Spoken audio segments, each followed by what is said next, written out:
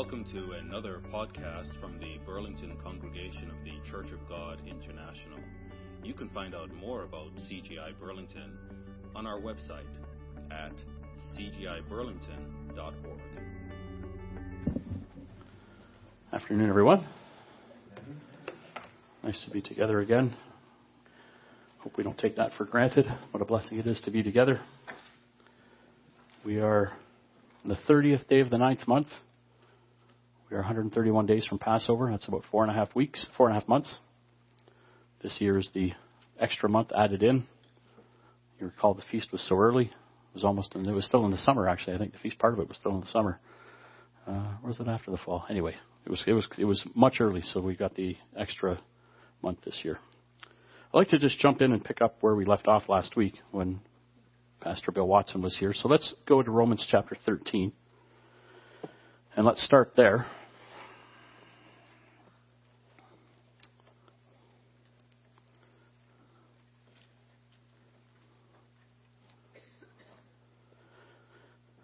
Romans chapter 13, verse 11 is where we'll pick up. This is where Pastor Watson finished last week with a reminder to us based on all the information he gave us. And do this, Romans chapter 13, verse 11, and do this, knowing the time, that now it is high time to awake out of sleep, for now our salvation is nearer than when we first believed. The night is far spent, and the day is at hand. Therefore, let us cast off the works of darkness, and let us put on the armor of light. Let us walk properly as in the day, and not in revelry and drunkenness, not in lewdness and lust, nor in strife and envy, but put on the Lord Jesus Christ, and make no provision for the flesh. Make no provision for the flesh to fulfill its lusts. We've just spent the last 3 weeks discussing present world conditions of things like globalism and its impact on our lives as the disciples of Christ. This term, followers of the way, disciples of Christ, this is becoming my preferred term for us rather than Christian. But we can discuss that in the after-sermon discussion. We don't want to get off on a tangent here, but in our lives as disciples of Christ. This was, as we've seen over the last 3 weeks, Pastor Adrian's 2 messages, Pastor Watson's message from last week, is a fresh look at the prophets, is what we experienced. Beginning with Isaiah, and then many of the other prophets following show how, after the first fruits, after hopefully we, as first fruits, receive our reward of eternal life, how we will help Christ redeem the sons of Israel so that they, under the spiritual guidance of the first fruits, can then show the Gentiles the way to redemption, and how the healing of the nations comes through this process of Christ redeeming Israel first. And what we heard last week from Pastor Watson fell quite in line with what we heard from Pastor Adrian's 2 sermons. Let's go back to Luke 14. In his messages, Pastor Adrian referenced this passage in Luke 14. We just read in Romans 13 how the time is near for us to get serious, is what Paul said many, many centuries ago. And it is no further it is quite closer to the truth today. Luke 14 is where we are. Luke 14. Let's go to verse 25.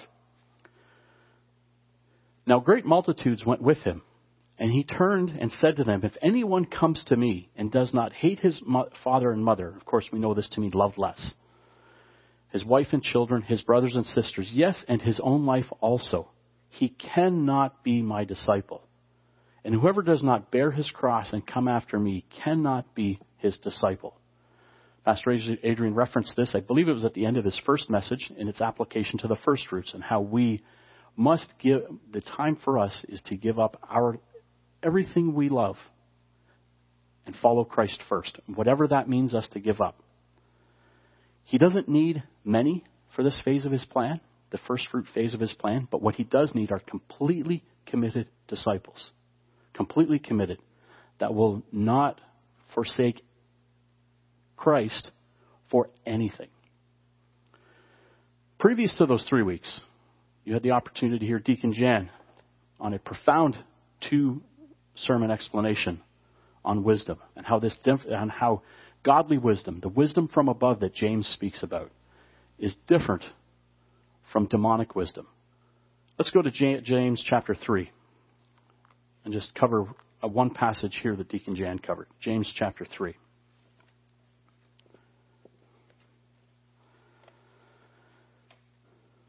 So we went to Paul in Romans and saw how the time is now for us to get serious about our behavior. We went to Christ in Luke, where he talked to us there about the need to be completely committed to this way. To be completely committed. Now we go to James chapter 3. And we'll read just a few verses beginning in verse 13. Who is wise and understanding among you? Let him show by good conduct that his works are done in the meekness of wisdom. But if you have bitter envy and self-seeking in your hearts, do not boast and lie against the truth. This wisdom does not descend from above, but is earthly, sensual, and demonic.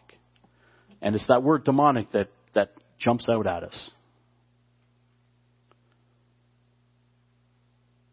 And we heard Deacon Jan differentiate between this wisdom from above and this demonic wisdom that James speaks about here. And how knowledge and understanding, with help from the Holy Spirit, and our desire to be who God wants us to be, how this all comes together and helps us become these completely committed disciples, ready to work with Christ, to do all that we heard about from Pastors Adrian and Bill. So with all that learning, bringing all of these messages together against the backdrop of a world that is devolving into what Christ says is just the beginning of sorrows. And we see it every week. There's more and more and more and more. I posted on the bulletin yesterday about this Minnesota State professor that said that God was a predator by not allowing Mary the option to carry Christ. That he used his power and forced her into this, and therefore is a predator. Can you imagine calling your God a rapist? We should be coming out of our skin with anger when we hear that. If someone called my wife a predator, I should feel more anger that they're calling God a predator than my wife. And I can't imagine anyone calling my wife a predator, and how angry that would make me. So as this world devolves, and we're not even at the beginning of sorrows yet. I don't know how bad it has to be at the beginning of sorrows, but we're sort of just opening the book of sorrows and looking in the table of contents and finding out where the beginning of the story is. How badly do we want to help? How badly do we want to be these committed disciples that Christ talked about? Will we do anything God asks to be there for him? Today what I would like to do is bring these last 5 weeks of messages together and ask what this means for us. We've heard a lot over the last 5 weeks. Since we've come home from the feast, it's been pretty thick and heavy messages. As time passes, the pressure on God's people will ramp up. Clearly it's ramping up for us with these heavy messages we've been hearing. What is your responsibility? What is our responsibility, individually and collectively?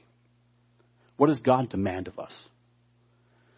We can sum it up with 2 simple yet extremely hard to grasp words. And it is the words, be holy. That's our responsibility. Hearing all of these things that come and reading what is coming after the first fruits receive their reward and become helpers of Christ, become spirit beings to help Christ with the next phases of his plan that we've been hearing about. All of this talk of wisdom, knowledge, and understanding, there's a lot for us to grasp. How can we boil that down and to what our responsibility is? It is to be holy. We sang about it. We sang the Agnus Dei song from our spiritual songbooks. Be holy is what God tells us. And I'd just like to review as we begin review the word of exhortation. Must have been 6 or 8 weeks now that I first introduced this concept of being holy.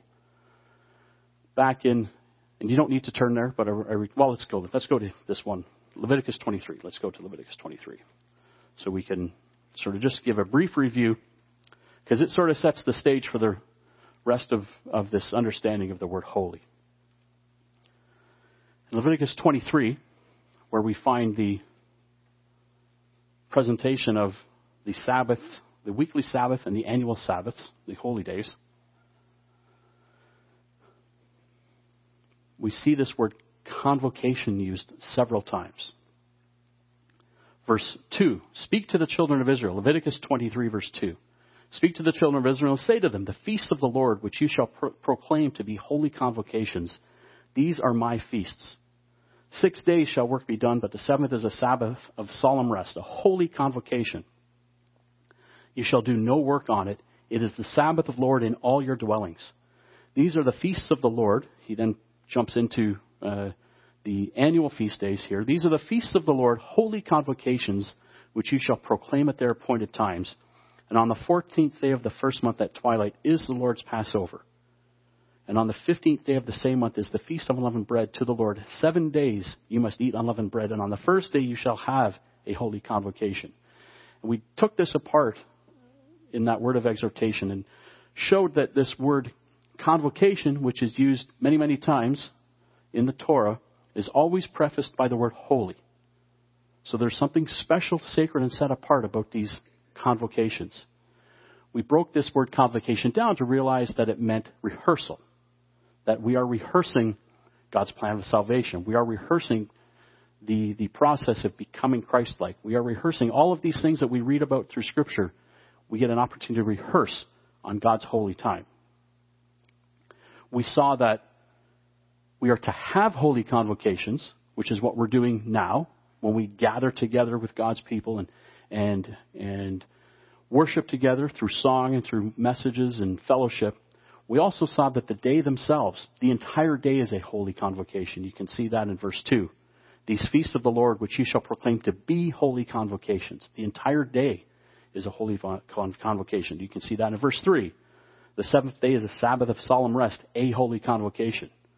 So that the entire day is a holy convocation because it is the entire day is a rehearsal. We also have holy convocations, which is what we're having now. And we talked a little bit about here. We read some other scriptures. We won't go into them here. Whereby God draws us into a relationship with Him. We know we are here because God called us and we answered a calling. We didn't come barging into God's throne room and saying, I want to be part of that. God put out the call. We heard it. We answered it. We struggled. However, we struggled with the answer, the process of working through that. Whether it was a smooth one or a difficult one, everybody has their own story. But when God calls us to be in His presence, He asks us to be holy because we are in His presence. When we come here, and we closed off that word of exhortation by talking a little bit about when we pray, asking God to be here. And my suggestion that we don't ask God to be here, we ask God to accept us into His presence. Because we as a group must be holy. We as individuals, when we come into the Sabbath day, as individuals, as your personal family, wherever it is that you keep the bulk of the Sabbath, you come into God's presence on this day because this is His time. And all that means, but what it means to be in His presence. So that was sort of a recap of this word of exhortation that we heard about 8 weeks ago or so ago. Let's go now to 1 Peter 2 and jump into this message on what it means to be holy. 1 Peter chapter 2.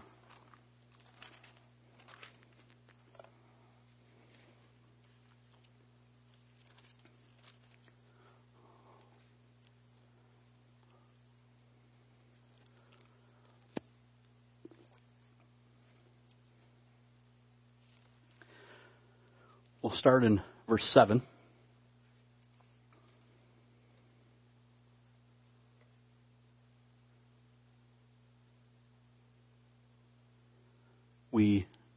he starts out with the word therefore. He's hearkening back to verse 6, where he's quoting from Isaiah the prophet. So let's read that. Behold, I lay in Zion, verse 6, a chief cornerstone. So we're in 1 Peter 2, verse 6. Behold, I lay in Zion a chief cornerstone, elect, precious, and he who believes on him will by no means be put to shame. Therefore, because of that, and what he was writing about there, to you who believe, he is precious. But to those who are disobedient, the stone which the builders rejected has become the chief cornerstone, and a stone of stumbling and a rock of offense. They stumble, being disobedient to the word, to which they were also appointed. But you are a chosen generation, a royal priesthood, a holy nation, his own special people, that you may proclaim the praises of him who called you out of darkness into his marvelous light, who once were not a people, but are now the people of God, who had not obtained mercy, but now have obtained mercy. When we read this passage by Peter, we see that there are only two groups of people. There are believers, and there are the disobedient. We've heard this professed to us over these last 5 weeks in so many different ways, this same message. There are only the believers or the disobedient. We referenced Deacon Jan's message on the two types of wisdom that we referred to in the introduction. There are only two types. There's either believers or there are the disobedient. There's nothing in between. How are true believers described? They are chosen by God, royal, so preparing to be kings, holy, preparing to be priests. This is what we've learned is the destiny of the first fruits that we are striving and hope to be a part of. Chosen, royal, holy, special. For what reason? Just because we're something special, we're great? No. To proclaim or to preach that there is a Christ who is the way from being disobedient to a believer. There's a way to go to come from one group, the disobedient, to the other group, being a believer, and that is through Christ, and there is no other way. And as true believers, our task is to proclaim that. This is not some secret that we want to keep to ourselves. There's a way, and we want everybody to know about it, so that whoever God is calling can come through this way. Whoever God is calling. Most won't, and we understand that. But it's not our job to determine who will and who won't. Our job is to simply say, hey, there's a way. Come this way. Come this way. And if they answer, they answer, and we are here to accept them. Let's go back to one chapter to where the scripture reading is from, where Brother Ray read from, in chapter 1. So when we consider what Christ calls us, chosen, royal, special, holy people,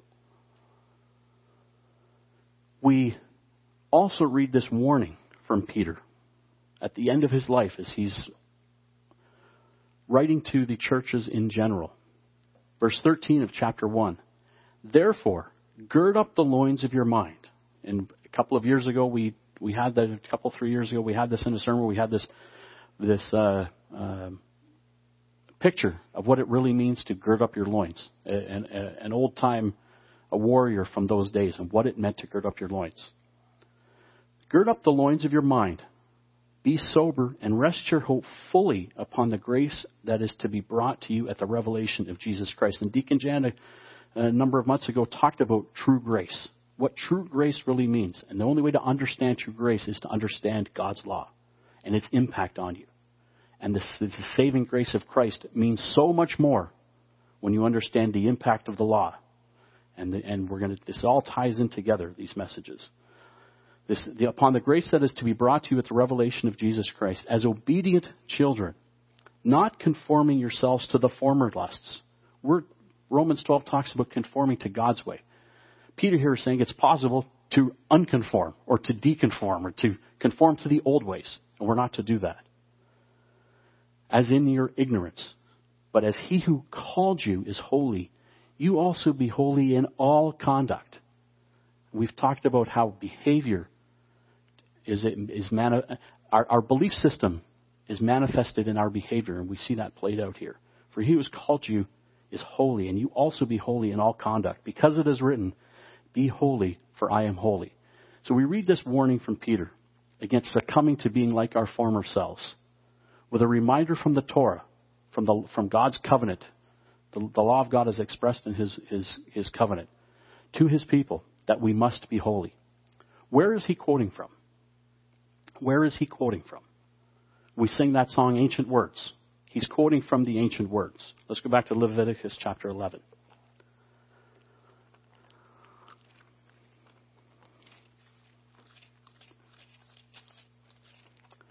Leviticus 11.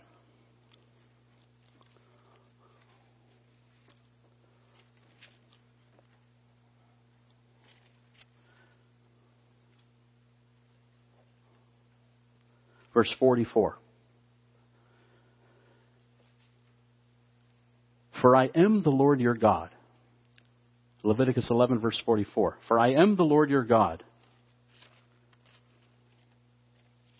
You shall, I think I flipped 2 pages here. You shall therefore consecrate yourselves, and you shall be holy, for I am holy. Neither shall you defile yourselves with any creeping thing that creeps on the earth.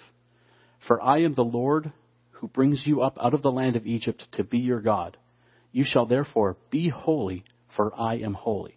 This is one place where Peter's quoting from, and as studious believers in the law, he knew the law. He was quoting from here.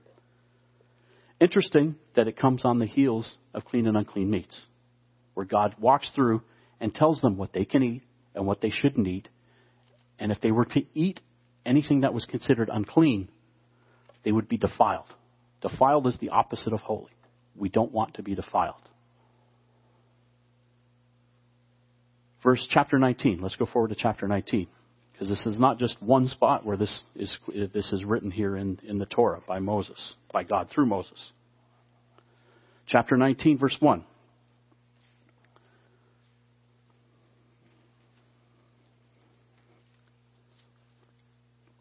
And the Lord spoke to Moses, saying, chapter 19, verse 2, speak to all the congregation of the children of Israel and say to them, you shall be holy, for I, the Lord your God, am holy. So the last place we read it was at the end of a diatribe on clean and unclean meats. Here it's at the beginning of another section on ceremonial law and moral law and the differences that God has here for us. We won't take time to dig into those, but it comes at the beginning of a longer description of his law. Be holy, for I am holy. Here's how you be holy. And then he goes in to describe more of his law. One chapter forward in chapter 20.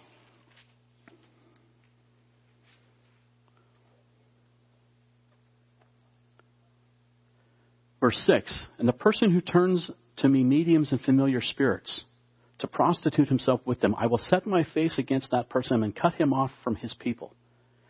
Consecrate yourselves, therefore, and be holy, for I am the Lord your God. And you shall keep my statutes and perform them. I am the Lord who sanctifies you. These are just a few places where in the law, God makes the specific and explicit command to be holy.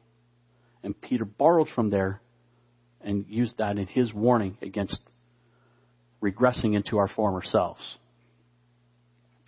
It's not coincidental that this command to be holy comes in conjunction with the giving of the law. And we see this in the 3 places we've read there. Let's go to Deuteronomy 23. And as you go to Deuteronomy 23, I'll remind you of what another reference that we made in that word of exhortation a couple of months ago, where we went to Exodus 3, which is the story of Moses as he was in the second 40-year period of his life, as he was about to be called to his calling of leading God's people out of Egypt, when he saw the burning bush, and it drew him up. And God called him there, and that said, take your shoes off, because the ground upon which you walk is holy. Take your shoes off. You are in my presence. And we talked about being in God's presence and the notion of how being holy is related to being in His presence. And that coming into His presence is never to be taken lightly. Let's go to Deuteronomy chapter 23 here. Verse 1. Just for context. He who is emasculated by crushing or mutilation shall not enter the assembly of the Lord. So as we get context here, we remember this is God re-giving the retelling of the law to the second generation of Israelites before Moses was going to die. He was going to pass over leadership to Joshua, and then they would be allowed to enter the promised land. They were on the other side of the Jordan here, and God was giving them His law here to the second generation of Israelites. So, and notice here, the context here is about entering into the assembly of the Lord. This is what is being talked about here. That's why we read verse 1. Verse 9. When the army goes out against your enemies, then keep yourself from every wicked thing. Keep yourself from every wicked thing. And if there is any man among you who becomes unclean by some occurrence in the night, then he shall go outside the camp, and he shall not be inside the camp. So this special place of being in the camp was special. And to be in the camp was being in the presence of God. So you had to be holy and you had to be clean. But it shall be when the evening comes that he shall wash with water. And when the sun sets, he may come into the camp. And this work that he had to do was to impress upon him the need to be clean. And the need to understand what it means to be in God's presence. Verse 12. Also, you shall have a place outside the camp where you may go out. And you shall have an implement among your equipment. And when you sit down outside, you shall dig with it and turn and cover your refuse. They didn't have plumbing that we have today. And we can be grateful we live today, where we live today. But there was a way to handle human waste. For the Lord, but there was a reason for it. It wasn't just God being God and I'm the boss and I'm going to tell you how it's going to be. There was reasons for it. And we get to that in verse 14. Why? For the Lord your God walks in the midst of your camp to deliver you and give your enemies over to you. Therefore your camp shall be holy, that he may see no unclean thing among you and turn away from you. This is heavy stuff about what it means to be holy and to be in God's presence. So much so that there was a specific way God wanted human waste handled. Because if it was not handled properly, he wasn't coming into the camp. And they needed God in their presence. He was the only thing keeping them going. So again, when we come together, where is our mind at? When we prepare for Sabbath, and we know we are coming into God's presence, as sunset comes, we are coming into God's presence. We read that in Leviticus 23. The entire day is a holy convocation. But also when we come together here in this holy convocation, or when we are together on holy days, where is our mind at? Do we realize and do we remember that we are coming into His presence on the Sabbath? We are in His presence. And we are in His presence when we are amongst God's people. Shouldn't that have an impact on how we prepare ourselves, how we act, and how we treat one another? To realize that we are in the very presence of our Father. Not this predator that some goofball in Minnesota writes about, but in the presence of our Creator. Let's go to Joshua. Turn to Joshua 5. And as you turn there, we'll sort of set the context of the story of the people of God, the children of Israel here in Joshua 5. We read a little bit there in Deuteronomy. We talked about how this was the giving of the law to the second generation of Israelites after all the men of war over age 21 and over were allowed to die out in the wilderness, except for Joshua and Caleb. So that now God would try again with the second generation of Israelites, because the first group showed no faith when they were right there to cross into the promised land very early on in their journey. So they wandered for 40 years to have everybody die off and learn what they needed to learn. The background in Joshua, when you go through chapters 1 to 4, which again we don't have time to do here today, is preparing of the people, preparing them to cross. They had to make sure they were in a holy state because they were now going into the presence of, into his land that we've heard talked about over these last number of weeks. They had to circumcise the second generation of the children of Israel. They kept their first Passover, and now we come to chapter 5. And we'll pick it up in verse 13. And it came to pass, when Joshua was by Jericho, that he lifted his eyes and looked. They were now in the promised land. And behold, a man stood opposite him with his sword drawn in his hand. And Joshua went to him and said to him, "Are you for us or for your adversaries?" So he said, "No, but as commander of the army of the Lord, I have now come." And Joshua fell on his face to the earth and worshipped him, and said to him, "What does my Lord say to his servant?" Then the commander of the Lord's army said to Joshua, "Take your sandal off your foot, for the place where you stand is holy." And Joshua did so. So there's a lot here that we can see here. You'll recall further on in the New Testament in Revelation where an angel came and John fell prostrate before the angel. And the angel said, "Get up, don't you worship me like this." Here the commander of the Lord accepted the worship. So we know this to be Jesus, the one who became Jesus Christ. The same one who saw Moses used the same words.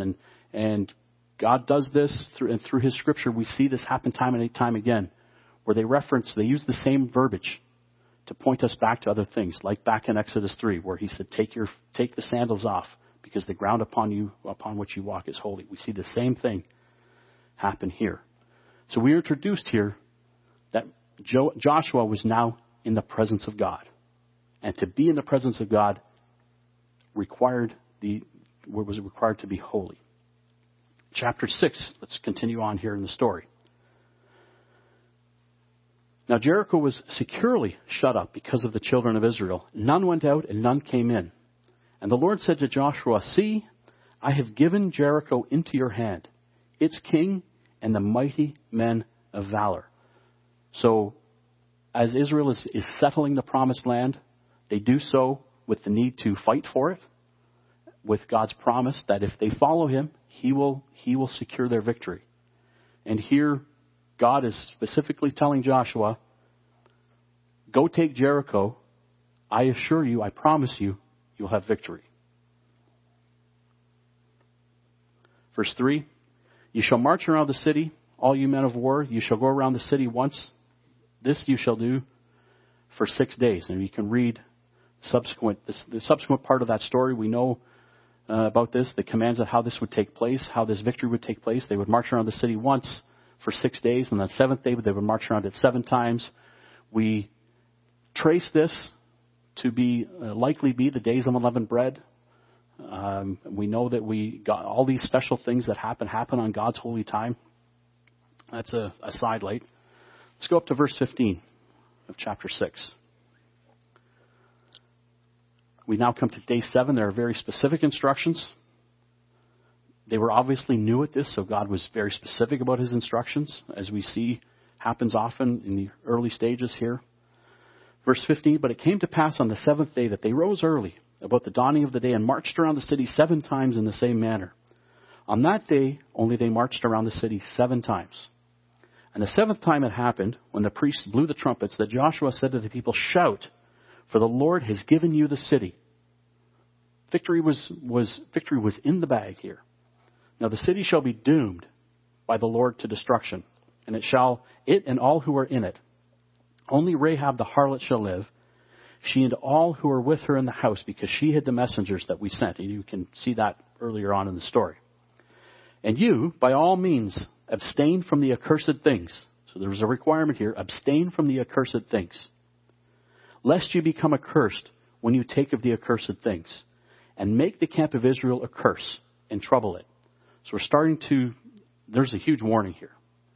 Don't take of these things, because if you do, the entire camp is going to be soiled and defiled.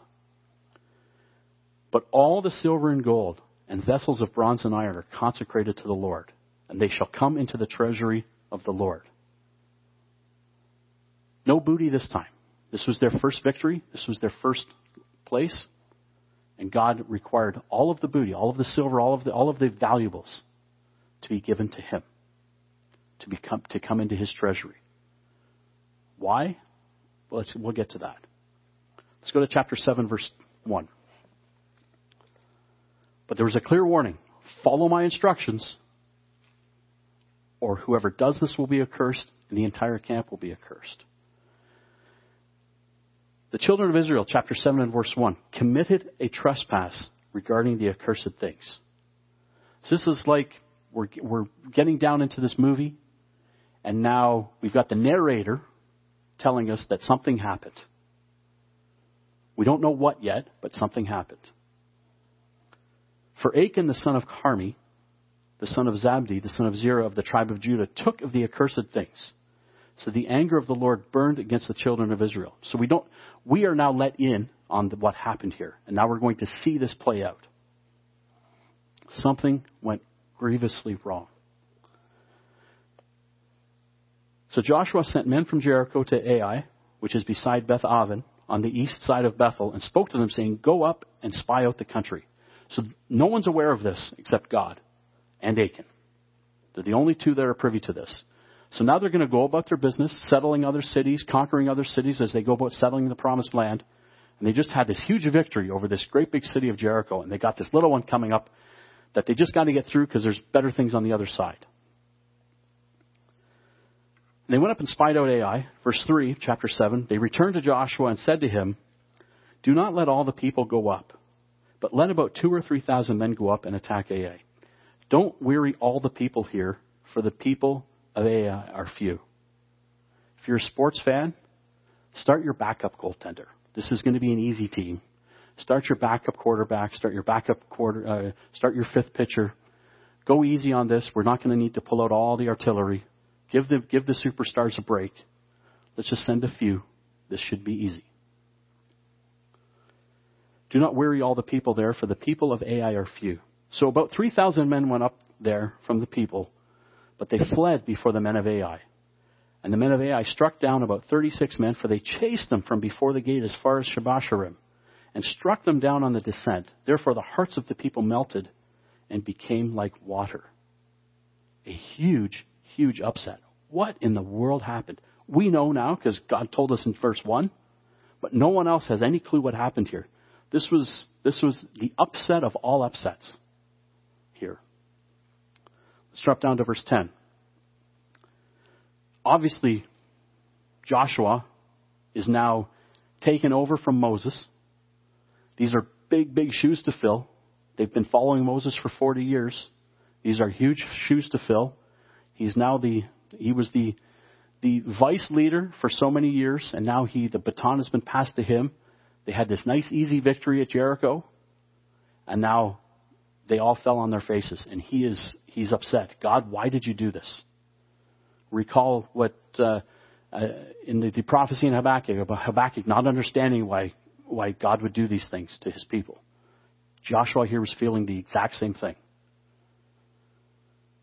And we see that at the end of verse 9. What will you do for your great name? How can you let this happen? So the Lord said to Joshua, get up. Why do you lie like this on your face? Israel has sinned. You've been with me long enough. Do you not know that I promised you I'd be with you if you followed me? Somebody in your camp has sinned. Israel has sinned, and they have also transgressed my covenant, which I commanded them. For they have taken of the accursed things and have both stolen and deceived, and they have also put it among their own stuff. Therefore, the children of Israel could not stand before their enemies, but turned their backs before their enemies because they have been doomed to destruction. Neither will I be with you anymore unless you destroy the accursed from among you. Get up, sanctify the people, and say, sanctify yourselves for tomorrow, because thus says the Lord God of Israel, there is an accursed thing in your midst, O Israel, who cannot stand before your enemies until you take away the accursed things from among you. There was another promise. Until you get rid of the accursed things, you will continue to fall on your face in front of, regardless of the size of the enemy. But go back to verse 10 there.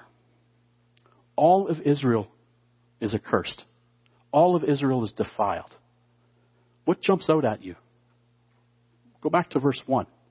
Who sinned? One guy. One guy sinned. And the entire group is now in jeopardy. The entire group loses God's protection. The entire group fell on their face. The entire group suffered defeat. The entire group, God doesn't want to be part of the entire group because one guy took a few things and he stuffed them in a bag and kept them because I don't understand why we got to give everything to God. I'll just keep a little bit. We go on here. Verse 14. In the morning, therefore, you shall be brought according to your tribes. And it shall be that the tribe which the Lord takes shall come according to the families. And the family which the Lord takes shall come by households. And the household which the Lord takes shall come by man. We're going to do this the hard way. And we're going to go through every tribe and every group and every family until we find who did this. And we'll take as long as we can to find this because the health of the assembly is important. Then it shall be, verse 15, that he who is taken with the accursed thing shall be burned with fire, he and all that he has, because he has transgressed the covenant of the Lord and because he has done a disgraceful thing in Israel. Doesn't this seem kind of cruel? This is pretty heavy punishment because one guy took a few things, threw them in a sack, and wanted to do it his own way. This seems heavy. This seems cruel. Or does holiness and obedience matter? Maybe that's the way we should look at it. Maybe holiness and obedience actually matter to God. We won't take time to read verses 18 to 23. That's where the culprit is discovered. We know it was Achan. We read that back in verse 1. Let's drop down to verse 24. Then Joshua and all Israel with him. So this wasn't just Joshua. They all had to be in on this because he defiled them all. Took Achan the son of Zerah, the silver, the garment, the wedge of gold. Just some silver, just a garment, and just a wedge of gold. Look what it cost them. His sons, his daughters, his oxen, his donkeys, his sheep, and his tent, and all that he had. And they brought them to the valley of Achor. And Joshua said, "Why have you troubled us? The Lord will trouble you this day." So all Israel stoned him with stones, and they burned them with fire after they had stoned them with stones. So they started with him, and then they did all of his family, all of his oxen, all of his animals, everything that he had. They stoned and then burned them. Why such heavy punishment? Let's go back to Deuteronomy 4. Why not just kill Achan, sit his family down, and say, we don't do this here? Deuteronomy 4. Recall, this is the same group of people that God stopped on the east side of the Jordan to walk them through this. So this shouldn't have been a surprise. Deuteronomy 4, verse 25.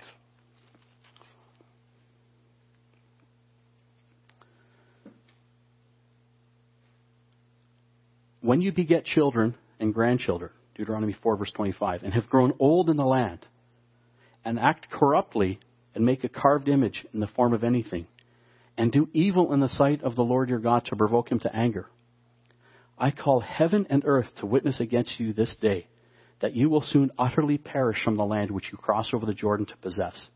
You will not prolong your days in it, but will be utterly destroyed.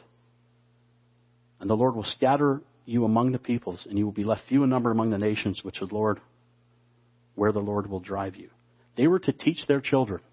And I think Deacon Jan in the opening read from Deuteronomy 6 and covered similar words to what we're reading here. And we see this throughout the law. This was nothing they should have been surprised about. They were to teach their children the way. That is what they were to do. And as they were now new entrants into the promised land, it wasn't long. The very first battle, someone compromised this. Not only did he compromise this, he teaches his children to do this. Someone betrayed God at the very first opportunity that they had. And the group, not only did they betray God, they betrayed the group by not acting appropriately. When we study, and I'll reference, again, messages Deacon Jan gave a few years ago, and I think he covered them again earlier this year, on the differences between sin, transgression, and iniquity. The family here were affected by iniquity to the point that this punishment resulted. This just wasn't someone stole a couple of things. This was the very first opportunity you had to show your entire family what it means to be holy and how thankful you are to be in the promised land. You betrayed me. You put your entire family at risk. This is where this third and fourth generations results because of this extreme iniquity. They will have their opportunity to repent. This is what we talked about the last 3 weeks. Eventually, when God comes through the first fruits to redeem Israel. But God's people here, these people who were alive, who didn't commit this sin, needed to learn that holiness matters. Being obedient matters to God. Let's go to chapter 8 of Joshua.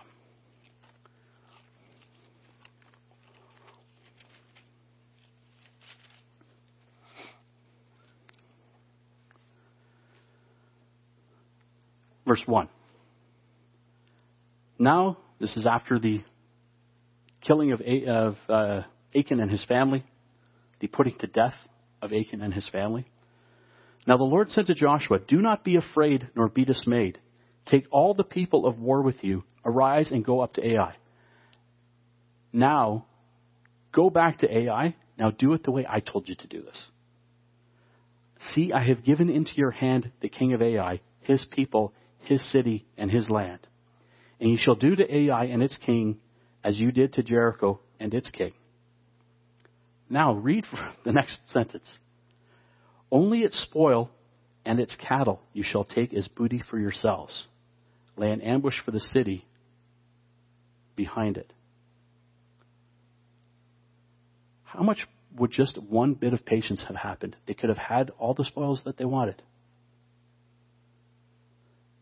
God wanted He wanted his tithe. He wanted the first fruits. This is all about first fruits. He wanted his first fruits. That's why they were not allowed to touch anything from Jericho because it was the first battle. It was the first set of spoils. But now God says, take the spoil for yourselves. Take the cattle. This is what happens when you defeat. You can take this and use it for yourselves. Imagine just a little bit of patience. Follow God. I don't know why God's asking us to give everything to the treasury, but let me just try this and see if it works out his way. Wow, we get all the spoils of this whole victory. How patient obedience would have prevented all that loss of life. One person's state of holiness has a huge effect on the holiness of the entire group. One person's state of holiness affects the entire group. The entire group. Let's go to Matthew 5.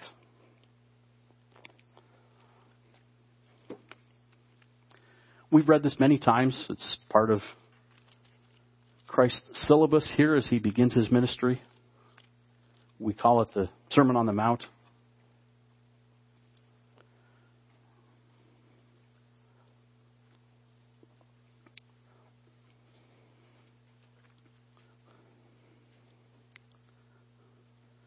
Verse 23, we'll cut into the context here.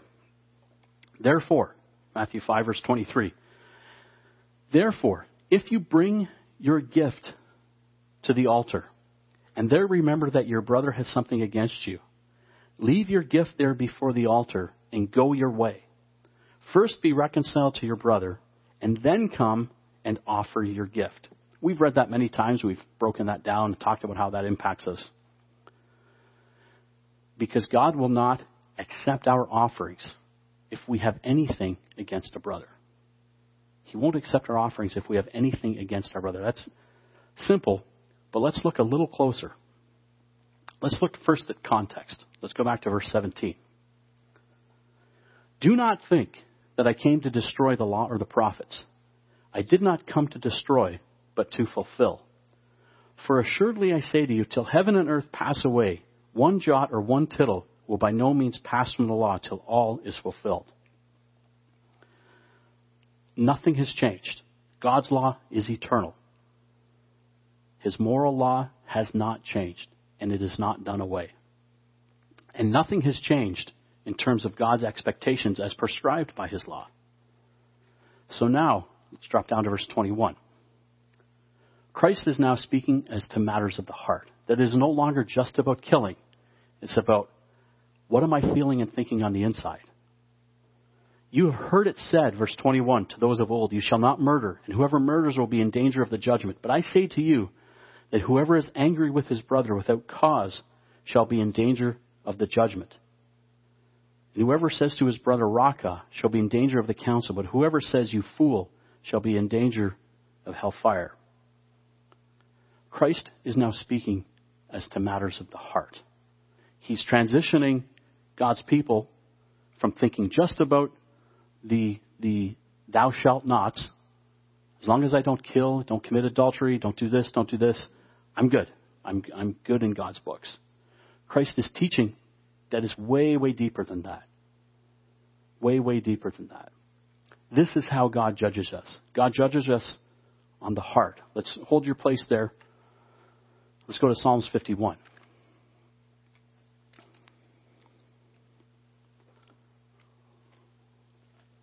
David understood this, how God judges our actions. Psalm 51.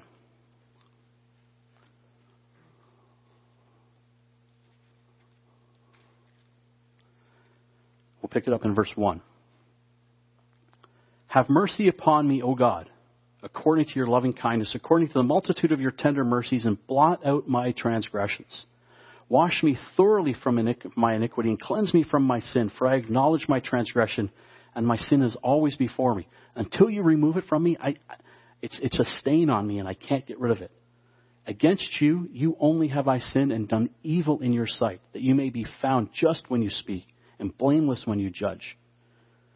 Dropping down to verse 10. Create in me a clean heart, O God, and renew a steadfast spirit within me. Do not cast me away from your presence, and do not take your Holy Spirit from me. Please clean me up and make me who you need me to be. If we come, and this is where we get back to Matthew 5, and this you can turn back there if you like. We won't read anymore, but leaving your gift there, and until you go fix things with your brother. If we come before God with an offering of any kind, whether it be worship, whether it be prayer, whether it be song, whether it be financial, whether it be a commitment of any kind, God says, go out of my presence. You are not clean enough to be here with me. You have something against another member of the body. Because we are in a state where we simply cannot be accepted into God's presence if we have something against the body. And therefore, we jeopardize everybody that's here if we have something against someone else that has gone unfixed. 1 John 4.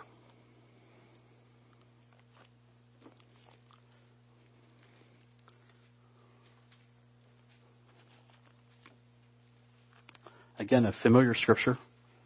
Let's read this in light of being holy. 1 John 4, verse 20. Connected to what we just read in Matthew 5. 1 John 4, verse 20.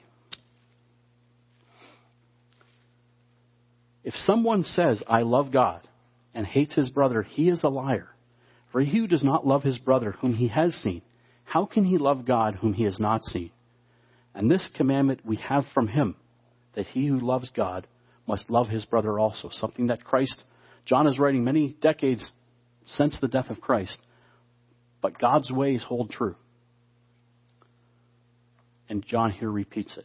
How can we lay our life down for Christ and not be able to lay our life down for any member of his body? Is there anyone in the body that you wouldn't lay down your life for? If we can't answer that question conclusively, we have work to do. So some thoughts. I was going to say final thoughts, but it's a little longer than final thoughts. Let's go to Leviticus 18. We've covered some thoughts of how to do this back in the introduction. when we read through Romans 13 and Luke 14 and James 3. Those are key go-to sections of Scripture. Let's go to Leviticus 18 and expand upon that. How do we do this? Verse 24, because again, this is all about, we recall the wisdom from above versus demonic wisdom. There are only two ways. We're either holy or we're disobedient. We're either called out ones or we're disobedient. This is all about being holy or being defiled. Verse 24 of Leviticus 18, do not defile yourselves with any of these things, for by all these the nations are defiled, which I am casting out before you. For the land is defiled, therefore I visit the punishment of its iniquity upon it, and the land vomits out its inhabitants. You shall therefore keep my statutes and my judgments, and shall not commit any of these abominations, either any of your own nation or any stranger who dwells among you. For all these abominations the men of the land have done, who were before you, and thus the land is defiled. Lest the land vomit you out also when you defile it, as it vomited out the nations that were before you. For whoever commits any of these abominations, the persons who commit them shall be cut off from among their people. Therefore, you shall keep my ordinance, so that you do not commit any of these abominable customs which were committed before you, and that you do not defile yourselves by them. I am the Lord your God. There is a way that seems right to a man, but the end thereof are the ways of death. We can't allow ourselves to be defiled by anything that is of this world and be in the presence of God. Because not only do we jeopardize our eternal life and our place among the first fruits and our ability to help Christ institute his plan that we've heard about, spoken to us over these last several weeks, and how important this land, this promised land is. We jeopardize everybody here. Everybody here is in jeopardy if we do. 2 Corinthians chapter 10.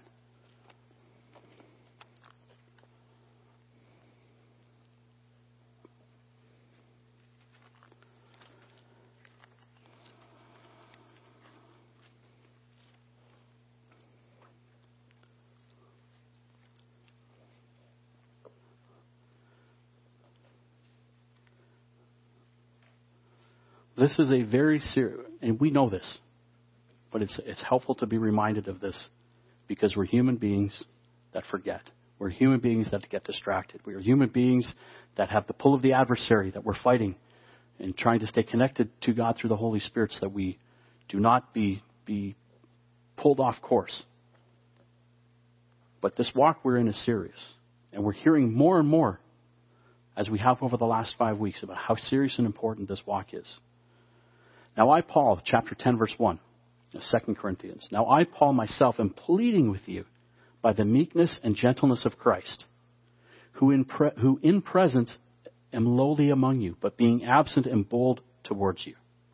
But I beg you that when I am present, I may not be bold with that confidence by which I intend to be bold against some, who think of us as if we walked according to the flesh.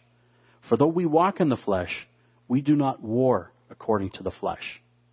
For the weapons of our warfare are not carnal, but mighty in God for pulling down strongholds, casting down arguments, and every high thing that exalts itself against the knowledge of God, bringing every thought into captivity to the obedience of Christ, and being ready to punish all disobedience when your obedience is fulfilled. When we consider these concepts that we continue to read about and hear about, the concepts of globalism, Marxism, postmodernism,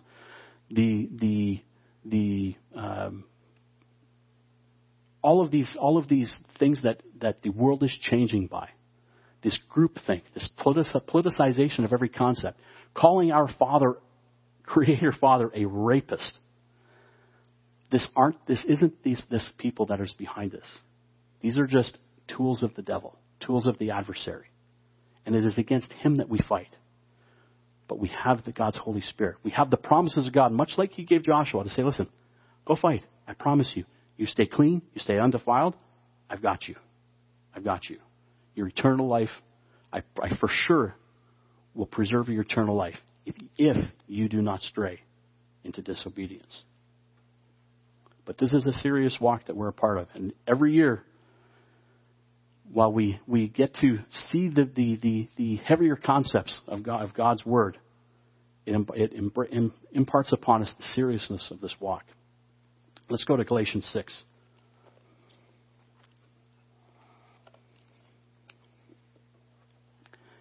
Being part of the body means we are a part of each other. As much as coming defiled puts the body in jeopardy, we flip that coin around, and being part of the body means that we help the body, that we are part of something bigger than ourselves. It means helping each other. We can't get so caught up in our own thoughts that we stop examining ourselves to be sure that we are becoming holy, not just for our sake, but for the sake of each other. Verse 1, Galatians 6. Brethren, if a man is overtaken in any trespass, and that's not any man, that is within the body. If a brother is overtaken or a sister is overtaken in any trespass, you who are spiritual, restore such a one in a spirit of gentleness, considering yourself lest you also be tempted. Bear one another's burdens and so fulfill the law of Christ. For if anyone thinks himself to be something when he is nothing, he deceives himself. But let each one examine his own work, and then he will have rejoicing in himself alone and not in another. For each one shall bear his own load. We could go on and on and on and on about different sections of Scripture that help us understand what it means to be holy. But I'd like to close with just a couple of scriptures to illustrate the point. Let's go back to Genesis 1.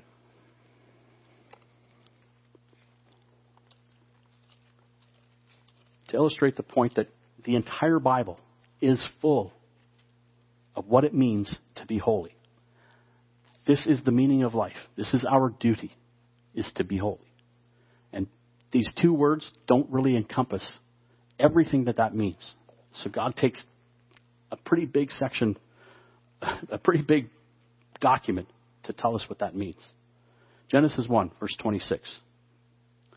Then God said, let us make man in our image, according to our likeness. Let them have dominion over the fish of the sea, over the birds of the air, and over the cattle, and over all the earth, and over every creeping thing that creeps on the earth. Unlike everything else that was created, that was made after its kind, we were made after God kind. That's pretty special. That is pretty special, to be made after God kind. Let's go to Revelation 20. I said the entire book is full of what it means to be holy. So we'll start at the beginning, and let's go to the end. Revelation 20, verse 4.